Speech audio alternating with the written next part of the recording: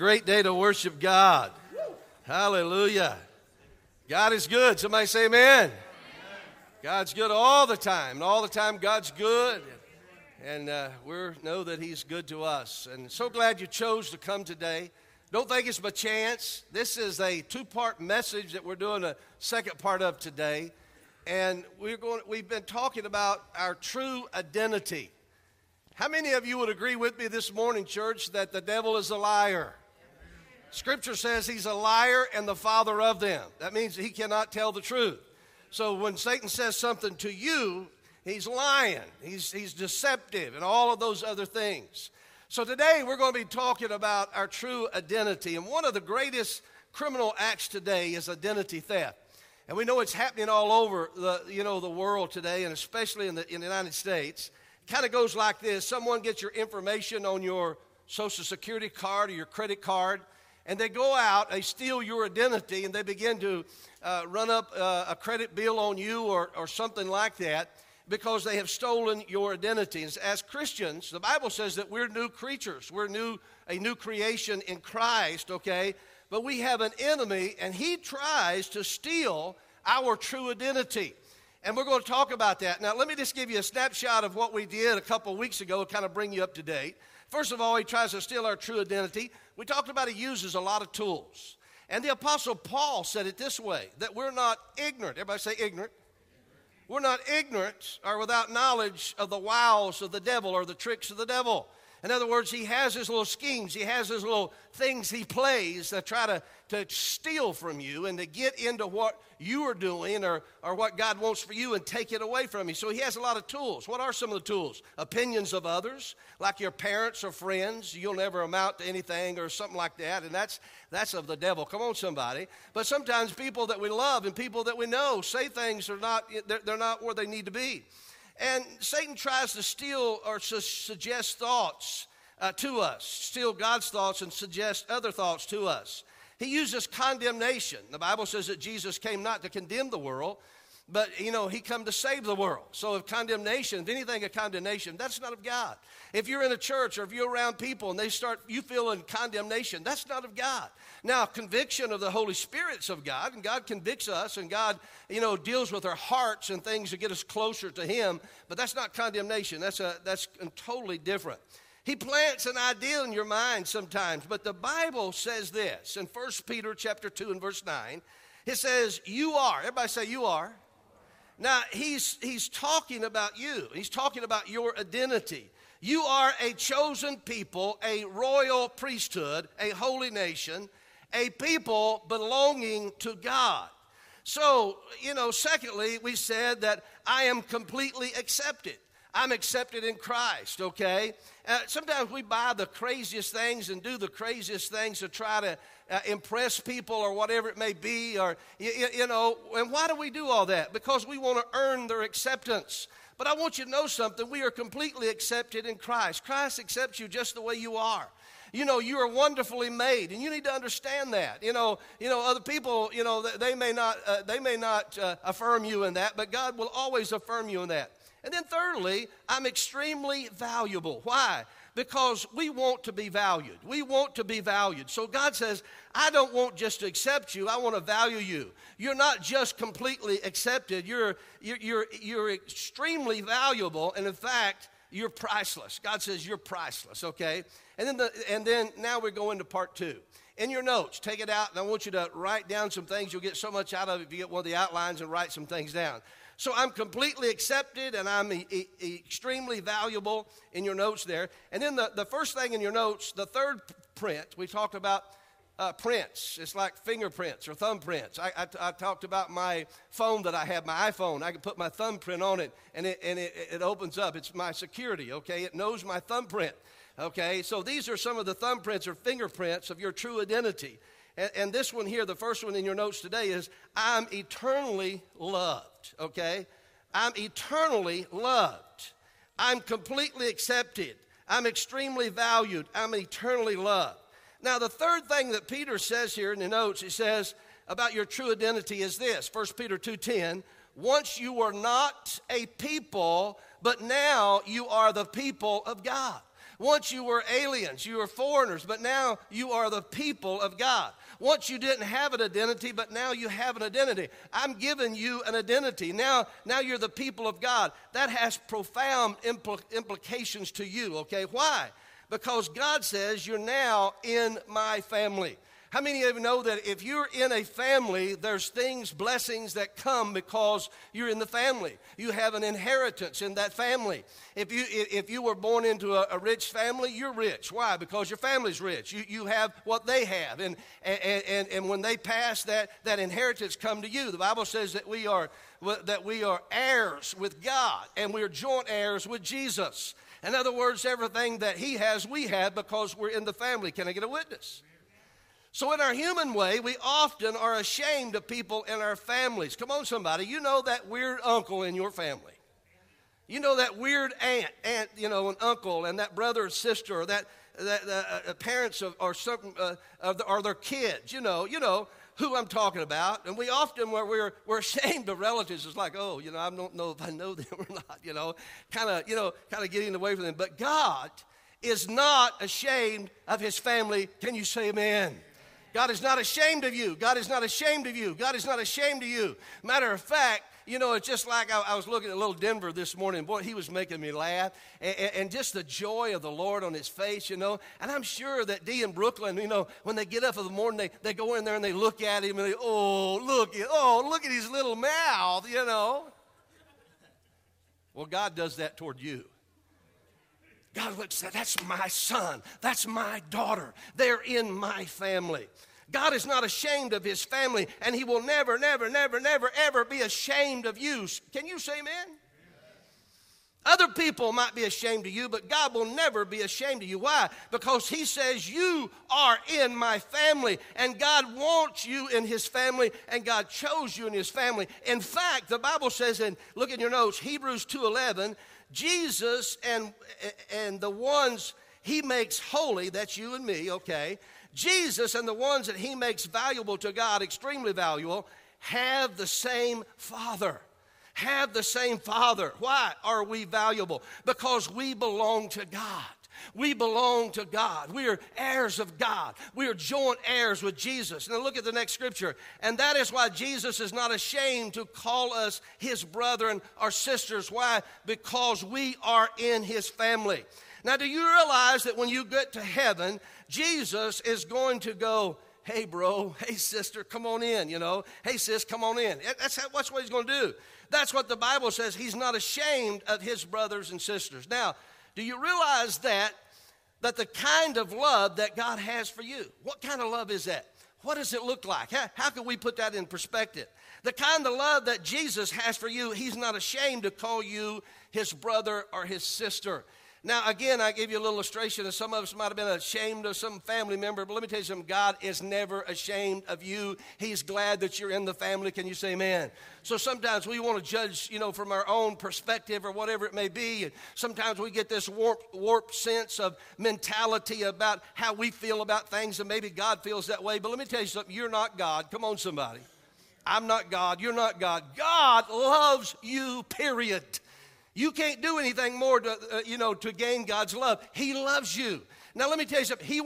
Now, you may be doing something he may not be pleased with, but he still loves you. Come on, somebody.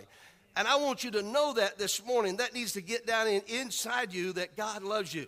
Jeremiah 31:3 says this, I have loved you, my people, with an everlasting love. Wow. An unfailing love I have drawn upon you. Now, there's two characteristics of God's love that I want you to look at. And you can meditate on them this week. And meditate, you just kind of get them in your mind. Let me just say this, too. I was in a session this past week in the seminary doing some teaching and some things, and I was listening to one instructor. It's like, wow, that is amazing. A clinical, doctor that was talking about things, and it's talking about when one begins to worry and fret, that the brain begins to go dark inside. There's a darkness that comes upon the brain inside. But when one begins to meditate and pray, you light up like Las Vegas. Come on, somebody. You just light up inside. Your brain lights up, and I'm thinking, whoa, I want to light up inside. Come on, somebody. Because sometimes worry and doubt and fears and all those other things that's of the enemy, that's what God wants. That's what the enemy wants. He wants us to think that God doesn't love us, that God doesn't care about us, when God really loves us with an everlasting love. So meditate on these things. One is it's unconditional love. And number two, it's unending love. It's constant, unconditional, unending. It says, I have loved you with an everlasting, an unfailing love. So here's the thing. God's love is not the way that we love things. Now, here's the way we love things. We say, well, you say, I love my wife, and I love peanut butter, and I love the dog. I hope it's not all on the same level. Come on, somebody.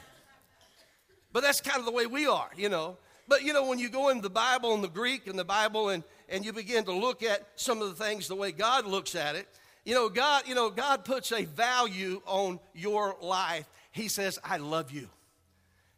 Turn to that person beside you and say, I believe he's talking to you this morning. God loves you. First, it's unconditional. That means not, I love you if you pray. I love you if you pay your tithes. I love you if you go to church. That's not the way God loves you. God loves you, period. God loves you. Now, when all these other things, he does have a plan for your life, and he wants you to get on a level that's probably more than what even you're on today. That's his will, and that's the way God wants to bless you. But let me tell you something. God's love is not conditioned upon any of those things. Sometimes we may fall into that trap. Sometimes we may be like that. But let me tell you something. We're not God. Can you say amen? So God loves you. He loves you unconditionally. That's what God does. But I love you, period, unconditionally. Love, I love you, in spite of you, I love you. You know why we have a hard time with that? Because you have rarely experienced unconditional love. That someone just loves you, and sometimes it's kind of like when someone does something, you're thinking, well, why did they do that? Why was that done? Is there something that, I'm supposed to do, or is there something that's coming after that? Hello? In other words, when we love the way God loves, it's an agape love. You just love someone. It's like, why are you doing that? Because I love you. It's like, oh, wow. You go to another level when you get into that agape love, where when you begin to love the way God loves. There's no strings attached. How many of you know what I'm talking about when you say strings attached? It's because I love you, but there's strings attached where I'm going to do this, and it's an if, and it's a conditional. But God's love is unconditional. He doesn't love you because of things you do. It's because of who you are, and you are one of his children. Having this baby dedication of Denver today, it just kind of, made me think so much of how much we love our children. We love them. We just love them, period. They don't have to do anything. Sometimes they cry in the middle of the night or whatever, but we still love them. Sometimes they have a tummy ache or whatever it may be, and sometimes we don't understand. And how many of you know sometimes mischief is in a child, and so we have to teach them the ways? But how many of you know we don't discard them when they do something wrong? Come on, somebody. Okay, when the first child walked when they were, 14 months. So this child's, you let your child start to walk, and they take 2 steps and they fall. You say, well, they can't walk. Just forget about them. No, we don't do that. But we kind of put God in a box, that God is somehow like that. Folks, God loves you with an everlasting love. Can you say amen? So real love is not conditional if you do this or if you do that. No, 1,000 times no. Some may say, I love you because you're beautiful. How many of you know someday you might not be beautiful? Oh, I just love you. You have such a pretty head of hair. And I'm thinking, yeah, I used to. I'm losing it now. Sometimes beauty fades, but God still loves you. God still cares about you. I love my wife, period. Come on, somebody. I love her, period. I just love her, okay? And we're both changing. Our bodies are changing, and I look in the mirror, and I'm thinking, oh, who is that person? I'm thinking, I used to know who that was. I don't know if I do anymore, And she's probably looking at me and saying, but you know what? I don't look at her that way. She's not looking at that way. And let me tell you something, especially God doesn't look at you that way. God loves you. You need to understand that. You need to understand that. And that needs to get down inside of you that God loves you. I love you because of all the things that you do for me? Not. That's selfishness. That's selfishness. That's not agape. That's not of God. I love you, period. It's not only unconditional, but it's unending. It's consistent. God is not fickle. God isn't unpredictable. God doesn't have bad hair days. Come on, somebody. I mean, sometimes we get a little moody if we're having a bad hair day, How many of you know what I'm talking about, a bad hair day, okay? I mean, it's one of those days you get up and you think, what in the world, what? There's been a couple of days that I just got back in the shower again. I said, that's it. I'm just going to get another shower. I said, this ain't working. Sometimes it still don't work, But we have bad hair days. We get moody. Now, I know I'm not talking about people in this church, but the church down the street, they get moody. Come on.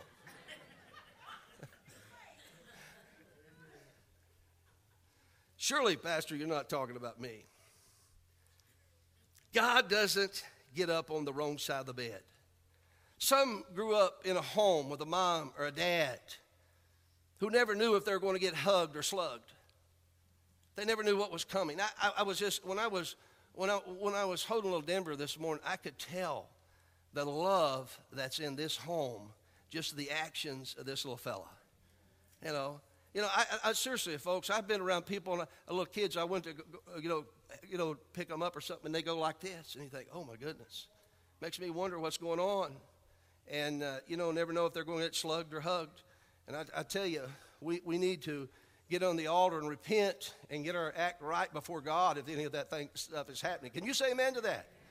And God loves children. And I tell you what, He loves you and He loves me, and He especially loves the children, and He takes time for children. You can't make God stop loving you because God's love is based on you. It's based on Him, who He is, not who you are. We're always getting into trouble when we doubt God's love. So why am I eternally loved? Because God is love. Say it with me on the count of three. 1, 2, 3. God is love. Say it again. God is love. God's love. And that's who He is. The reason I'm eternally loved is because God is love. It doesn't say that He has love. He is love. It is His character. He is love. He's the epitome of love. He is what love is. God is love. And so when God comes into your life, love is in your life. And that's the reason that you change. That's the reason that, I remember that I could take you to the place. I can tell you the time. I can take you to the moment when I gave my heart to Jesus and something happened inside of me. There was a change that happened inside of me because God's love got inside of me. And you know what? I wanted to go hug everybody in the place. I wanted to just hug everybody's neck, shake everybody's hands. Hello. I didn't know if there was any strife or anything going on. I know what was going on inside of me. I know what was happening inside of me. That was God's love. Psalms 105 says it this way. God's love is eternal, and His faithfulness lasts forever. You may be unfaithful to Him, but He's not going to be unfaithful to you. So you know what I like to do? I like to tell people, don't judge me by your character. You might be thinking that you would do something like that, but don't judge me like that. That's what a lot of people do. They judge you because of things, the way they would do something. Folks, I'm going to tell you something. God is a God of love, and He loves you. He cares about you, and He's going to do the right thing toward you. Oh, give the Lord a hand clap this morning. Oh, glory. Let's celebrate God, what He's doing in our lives. So I'm completely acceptable. I'm extremely valuable. I'm eternally loved. And number 2 in your notes, the fourth part of this identity in Christ is I am totally forgiven. And folks, this is big, okay? 1 Peter 2:10 says it this way, at one time you did not know God's mercy, but now you have received His mercy. God's mercy has given us God's forgiveness. And God's forgiveness is total because God knows everything. It has to be, and it's total. He can't partially forgive. He forgives totally. Now we're going to pack that, okay? What does that look like to us? What does that mean to us? Think about what it means. That means that God knows the worst things you've ever done or will ever do, and He's decided in Christ to forgive you of that already. Can you say amen? Can you imagine that? In other words, He's saying, I forgive you. I forgive you. Let's think about it. How does that relate to us? You and I might be surprised at our sin sometimes, but God is never surprised. He's never surprised. If God had a Twitter account, one of the things that he would never twit is, "Oh my God." Did you just see what they did? I am so surprised. I know I'm facetious this morning, but you're getting the drift. I mean, God wouldn't do something like that. Why? Because he knows. He knows you inside and out. And he still loves you and he forgives you. Come on, somebody. That's who God is.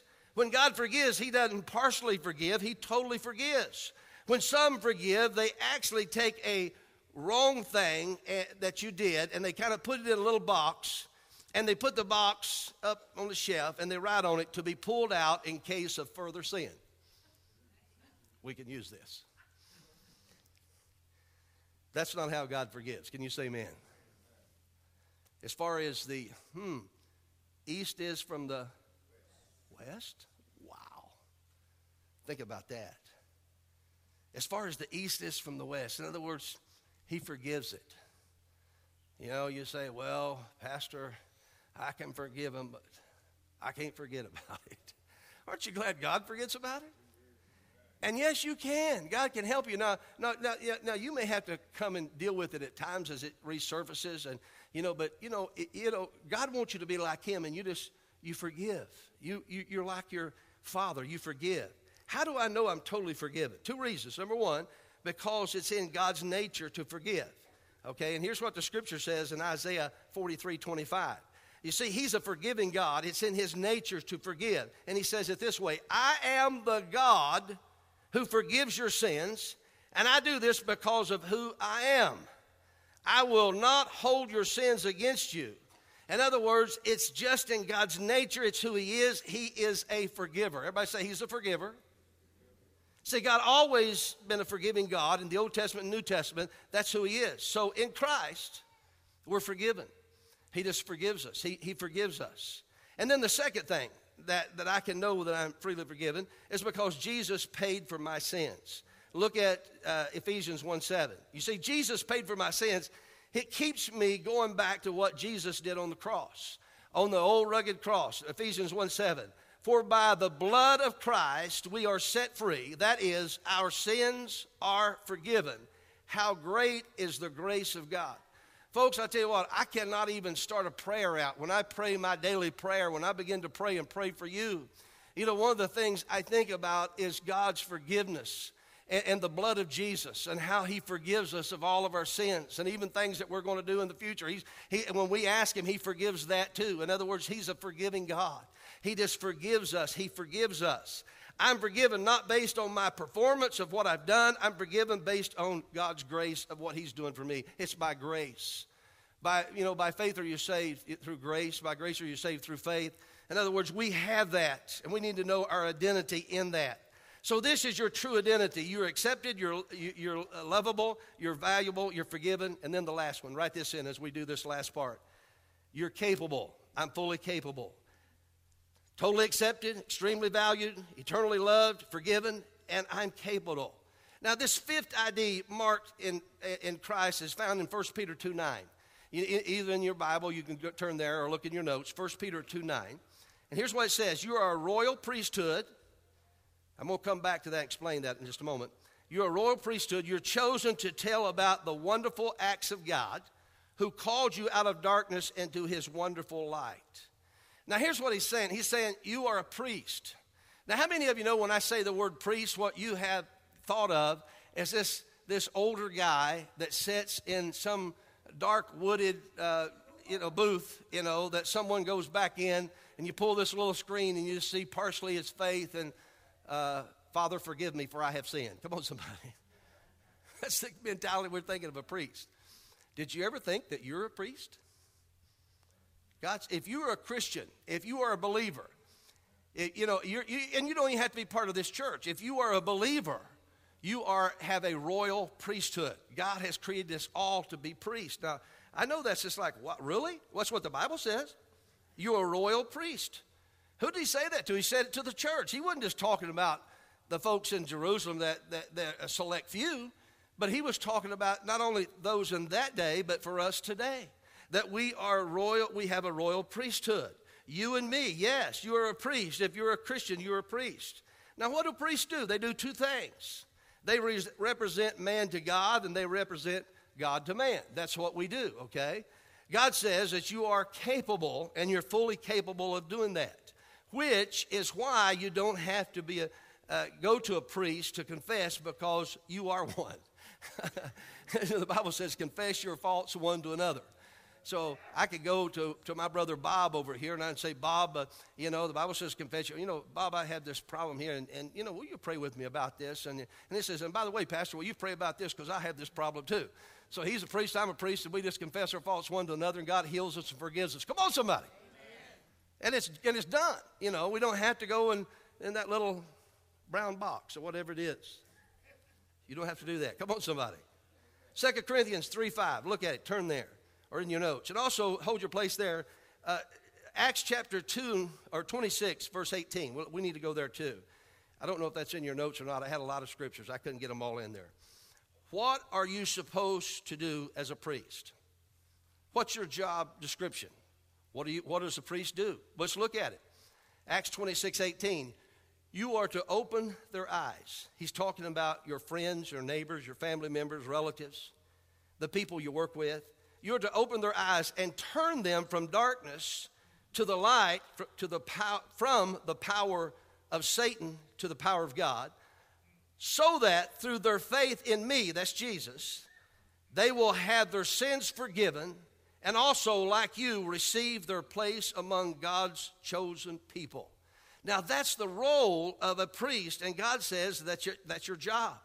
And you're to tell other people about how much that God loves you, and you're to open their eyes. Remember I told you about how the brain operates, when you worry and doubt and fear, and there's a darkness that comes there. But when you begin to meditate and pray and read Scripture, it begins to light up like Las Vegas. It's just the light begins to come. And that's what we do. When you begin to tell people about the love of God and how they can be forgiven and how God loves them, let me tell you something. You brighten them up, you light them up, you set them on fire. Come on, somebody. You just do something to that person, and that's what a priest does. Bless you. How many of you know we should be blessing people? Now, when I was in the world, I used to curse people. And you did too. Don't look at me so self-sanctified this morning. We all did that because that was our nature. It was our nature. You hit me, I hit you back. You turn my cheek, I turn your cheek. Hello? Anybody in church today? But now, since we are the children of God, we take a new approach. Why? Because the love of God is in us. I can't strike my brother if I love my brother. I can't do something bad to my brother if I love him. So, if you love God and you love people, let me tell you something. That's the only thing you really need to do, because there's only 2 commandments that you need to obey.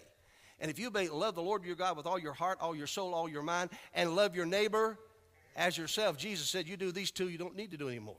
Because if I love you, I'm not going to steal from you. If I love you, I'm not going to lie to you. Hello? 101 theology, come on, somebody. Some things that we just need to get down inside of us and realize. 2 Corinthians 3:5 and 6. The capacity that we have comes from what? The capacity that we have comes from God. So Paul said, that which I have received, I gave. And the only thing you're responsible for is what you receive from God. And if you don't receive anything, you're not responsible for that. But what you receive from God, it is He who makes us capable of serving in the new covenant, in this New Testament. You say, I could never serve in the church. Why? Are you calling God a liar? Or you think God cannot anoint you? You think God cannot set you aside? You think God cannot use you? How many of you know at one time we were all sinners, but we're saved by grace? So, you say, well, yeah, but, I was a sinner. Well, we all were. Join the family of God. At one time we all were sinners, but now we're saved by grace. Can you say amen? So that's our identity. I'm telling you who your identity is. I'm fully capable to handle this calling. Why? Because Christ lives in me. And the Bible says it this way, help me out, greater is He that's within you than he that's within the world. So when he comes into your life, he changes everything. And things around you will begin to change. Because of the promise of Philippians 4:13. I'm not sure if that's in your notes, but here's what it says. I can do some things. Oh, did I miss it? Just checking. I can do most things. I can do all things through Christ who gives me strength. I can do, it doesn't say I can do the easy things, no. It says I can do everything through Christ who gives me the strength. You know, Paul says, when I'm weak, then am I strong. Why? Because when you get to the place where you realize that you're really nothing, but he is everything in you, and that you're forgiven. Let me ask a question. How many of you have ever made a mistake? Let me see your hands. Would you just, okay. Now the rest of you, I'll give an altar call, and you can come later. We've all sinned. We've all fallen short of the glory of God. But you know, like sin is like this. Sin is like you fall in a lake. You don't drown by falling in the lake. You've heard me say this before. You drown by what? Staying in it. Get out of it. You missed it. You missed something. Okay. You know. How many has ever, said something you think, oh, man, where'd that come from? That's old Adam in there. I got to get him sanctified. I got to get that, Anybody ever bark at you and you just bark back? I mean, I know what I'm talking about in the bark. I'm not talking about like a dog. I'm talking about, they say something cruel or whatever, and you just snap right back. But then, if you're a child of God, you know something starts working on the inside. Oh, goodness. Here I am, Lord. It's me again, Lord. Lord, help me. That was wrong, and I'm sorry. See, that's who we are. Okay, we're talking about identity theft. The U.S. Federal Trade Commission gives 5 steps to deal with personal identity that is stolen. Here's what you do. Preaching a good sermon this morning from the FTC, Federal Trade Commission. The first thing you do is you detect it. Realize that your identity has been stolen. Duh. But you do. You have to realize it's been stolen, okay? It's true. If you don't know your credit's stolen, you won't do anything about it. But once you know, you need to start the process. You need to detect. The second thing is you need to alert anyone who can help minimize the damage. Call the credit card company. Call the bank. Call people, okay? Number 3, close any accounts that have been compromised. Create on a false basis in your name. You need to close them right now. Just start closing accounts. I close that account. I close that account. I close that account. So, damage has been done, but you don't want it to continue to be done. Number 4, take control of your identity. Change the things that you can. Passwords, etc., whatever. Change your passwords where somebody's getting in there. Number 5, stay alert. Realize it can happen again. You've got to defend yourself. Friends, that's a sermon. And if we take that same thing that the Federal Trade Commission has said, we could turn that into a sermon of our identity and things that you and I can do. So we're going to wind this up. We got about 5 or 6 minutes here. Let's wind this up. Let me just say this. Robin White spent 4 days in jail. A woman stole her identity, stole her Social Security card, stole her pictures, went out and committed crimes. The police brought it up and had her picture, her Social Security card, and put the wrong person in jail for 4 days. Why? Stolen identity. So you could even go to jail because of that, but stolen identity. What do you do when God says your physical and your spiritual identity has been stolen? Number 1, you realize it's been stolen. You've got to realize it. You have to come to that realization. Number 2, you alert anyone who can help minimize the damage. You notify the authorities. In other words, you pray. Come on, somebody. You go to God. Lord, I need some help here. Okay, the enemy stole my identity. You close any accounts that have been compromised or created on a false basis. There are some things in your life you need to shut down, okay? And you just shut down. If there's things in your life that you're acting like the devil, you need to shut that down. You start acting like God. You let the love of God be in you. That because you are a Christian. You get it? And there's areas of phoniness, and if we've got a mask on, we take it off. and we be vulnerable before the Lord. Number 4, you take control of your identity and you change the things that you can. You can change what you allow in your mind, and you start there, okay? You know, whatsoever true, whatsoever lovely, whatsoever thing is a good report. Let me just ask you a question. Be honest with me this morning. Let's engage together. How many of you, again, have ever had a bad or a wrong thought? Let me see your hands, okay? Do you know that Jesus had wrong thoughts that come into his mind? The Bible says he was tempted as we are tempted today, yet without sin. See, temptation is not a sin. If you're tempted to do something wrong, I might be tempted to take something that doesn't belong to me, and that thought come to me. But see, I have to change my way of thinking, and there's certain things that I will not do. There's certain things I do not do.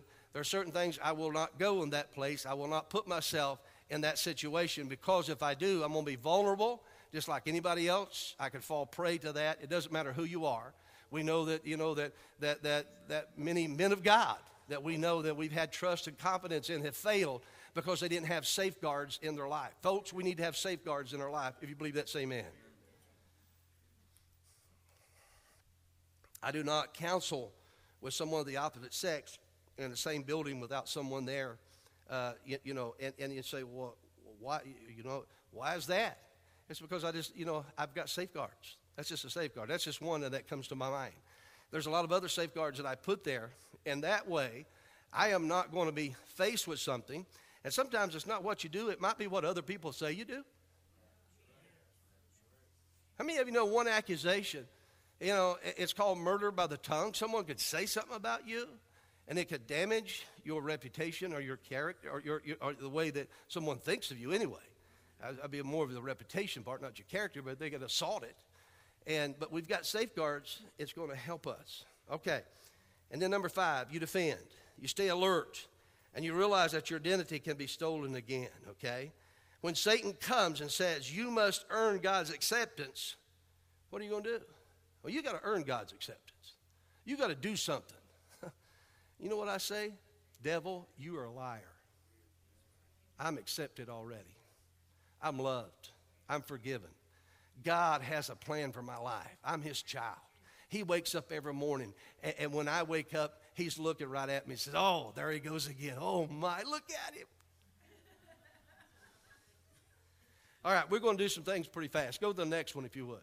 Go to the next slide if you would. Your true identity. Therefore, accept each other, just as Christ has accepted you, so that God will be given glory. Then suddenly, the criticism and judgment lowers in your life when you know your true identity. Romans 15:7. Your true identity. Go to the next one. Your true identity. Respect everyone and love the family of believers. That's who I am. I'm just going to love people. You start loving people, you're like a priest. That's what a priest does. That's what that chosen person does. You love people. And then your true identity. Since God chooses you to be the holy people he loves, you must clothe yourself with tender-hearted mercy, kindness, humility, gentleness, and patience. That's your true identity. Go to the next one. Your true identity. Instead, be kind to each other, tender-hearted, forgiving one another, just as God just as God through Christ has forgiven you. Go to the next one. Your true identity. So we can say with confidence, the Lord is my helper, so I will have no fear. What can mere people do to me? Would you just give the Lord a hand clap this morning? That's your identity. That's who you are. The devil's a liar, and you need to know that. He's going to try to steal your true identity. But, the Lord is my helper. And I have no fear what mere people will do to me. Now, the way I'd like to close this today, we have an enemy. But we can't listen to his lies and his deception. We've got to listen. And what voices are you listening to today? I heard a story about Bud Roonan and his wife. They posted on Craigslist about buying a 1966 Mustang. I don't know, anybody read that? Anybody read that? Yeah, some of you did. Terrible, terrible. And they went missing, and finally they were found. Their bodies were found. They got the guy that did that, and it was, again, stealing and that theft. That we have an enemy that wants to steal, kill, and destroy. And you know what? But the Bible says that Jesus is a roaring lion. Satan is like a lion, seeking whom he may devour. But Jesus is the Lion of the tribe of Judah. And that's who we need. We don't look at the imposter that Satan is. He tries to be like God, but he's not. And let me tell you something. He's easy to identify, easy to understand, easy to pick out. Let me tell you something. If someone has hate in their life and someone has love, I'm going to tell you something. One is of God and one is not. Can you say amen? That's kind of easy to identify. And we need to be listening to the right voices, right voices. And someone, and you know what? Let me just say this. You can be around someone and they have this cynical, critical spirit about them, and they're not where they need to be with the Lord. They're not reading their Bible. They're not praying. They're being real critical, whatever. And you start hanging around that person. Let me tell you something. You can pick up that same spirit that they have. It's called the transfer of the spirit. Spirit transfers right over to you. And you find yourself being critical, and you find yourself being judgmental. You find yourself, and you know what? You know what you need to do? You need to get away from that person. If that person's a member of your family or close, you need to pray with them. You need to, the Bible talks about how that we need to talk to them in love. You go to them in love and you talk about some of the things. This is not of God. If you don't have something good to say about somebody, don't. If I don't have something good to say about you, don't. Unless it's in the confines and in the area of leadership when someone's trying to help someone. And it's when someone's trying to help someone, it's a different story there. We understand that. But let me tell you something. God always wants to lift you up to a new level. Why? Because he loves you. Why? Because he's created you. Why? Because you're his son, his daughter, and he wants to bless you. Would you bow your heads with me this morning? Now, I just sense that the Holy Spirit of God is in this place in a powerful way. And some of you have heard some things today that's been, to some of you that's heard some things that's brought back to your remembrance some of the things that you need to be doing in and through your life. Some of you, it's been some revelation today that's like, wow, that's where I need to be and I'm not. And some of you, in different aspects of this message has spoken in different ways to many of you that are here today. But I know it's spoken to you because it's spoken to me. And I know it's spoken to you. And I know God wants us to be this royal priesthood, this holy nation. And God sets us aside that we may be the people of God, that we may be the light, and that we may light up other people. And with that true identity. And if the enemy's tried to steal your identity and tell you that you're this or say this about you or whatever about you, the devil's a liar. And we need to put him in his place. Come on, somebody. See, the Bible says that we're to put on the whole armor of God. The armor of God. Think of it. If you feel like you're in your pajamas today, you need to put on the full armor of God. You put on the helmet of salvation. You put up the breastplate of righteousness. You shod your feet with the gospel.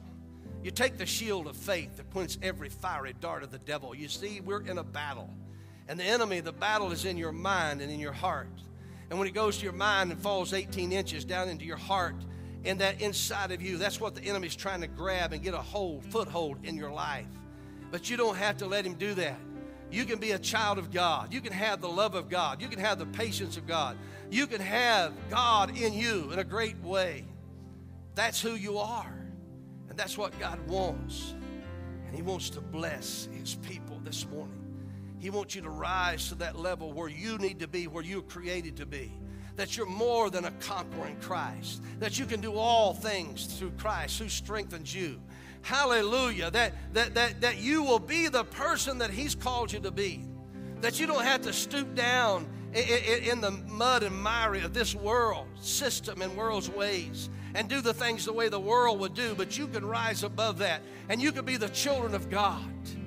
Hallelujah, with the love of God and the power of God in your life. That's who you are.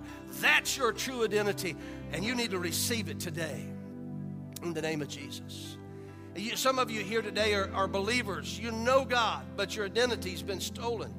Get it back this morning. Some of you, maybe you realize that you need to come to Jesus, that you don't have no identity.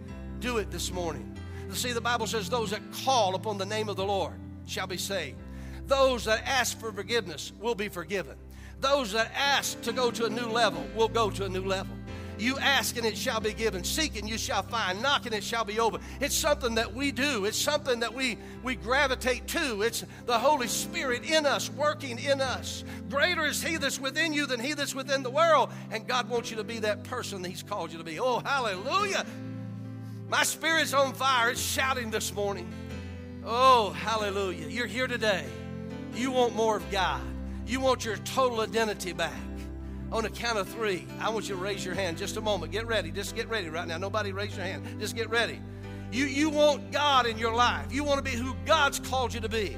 You want to be that more than a conqueror. You want the love of God in you. You want the grace of God in you. You want to be a graceful person. You want to be a patient person. You want to be a person that people look at and says, that's a man of God. That's a woman of God. That's who you want to be this morning. Well, that's your true identity. And all you have to do is receive it. To as many as received Him, to them gave He power to become the sons of God. He gives you the power to become the sons of God, the daughters of God. You can have that power. Oh, that's Acts 1:8. He comes with the power. He gives you the power. He enables you. Oh, glory to God. He empowers you with dunamis, dynamite. Gives you what you need to have to be who you are in Christ. If that's what God is speaking to you, and that's who you want to be this morning. You don't know Jesus, but you're going to call upon Him. You know Jesus, but you want your identity back. You know Jesus, but your identity's been stolen, and you want it returned. You want to be everything that God wants you to be. On the count of 3, I want you to raise your hand. 1, 2, 3, raise your hand. Oh, hallelujah. Oh, glory to God. I want you to stand your feet. Most of you raise your hand. Let's just stand our feet this morning. Lift both hands toward heaven. I want to lift my hands toward you. I'm going to pray a prayer that God is going to start a revival, a fire in you, a blaze, a holy fire, that God is going to do a wonderful work in you, that God is going to transform you, that God not only is going to forgive you, as Scripture says, but God's going to transform your mind, hallelujah, and your emotions and every part of your being. Father, in the name of Jesus, I lift my hand toward this congregation. I pray for them today that they would be everything that you've called them to be. And Lord, we agree together that the devil is a liar and the father of them. He can't tell the truth. But God, your word says who we are. We're more than conquerors. God's word says that you have an everlasting love for us, that we're loved, we're valued, and you affirm your congregation this morning. Bless your people. Congregation, say this with me on the count of 3. 1, 2, 3. Heavenly Father, in the name of Jesus, I receive that. I receive power to become everything you call me to be. Right now, in the name of Jesus, I walk that out in my life. I want to be that royal priesthood, that called person. And I'm going to, in the name of Jesus. Give the Lord a hand clap this morning. Hallelujah!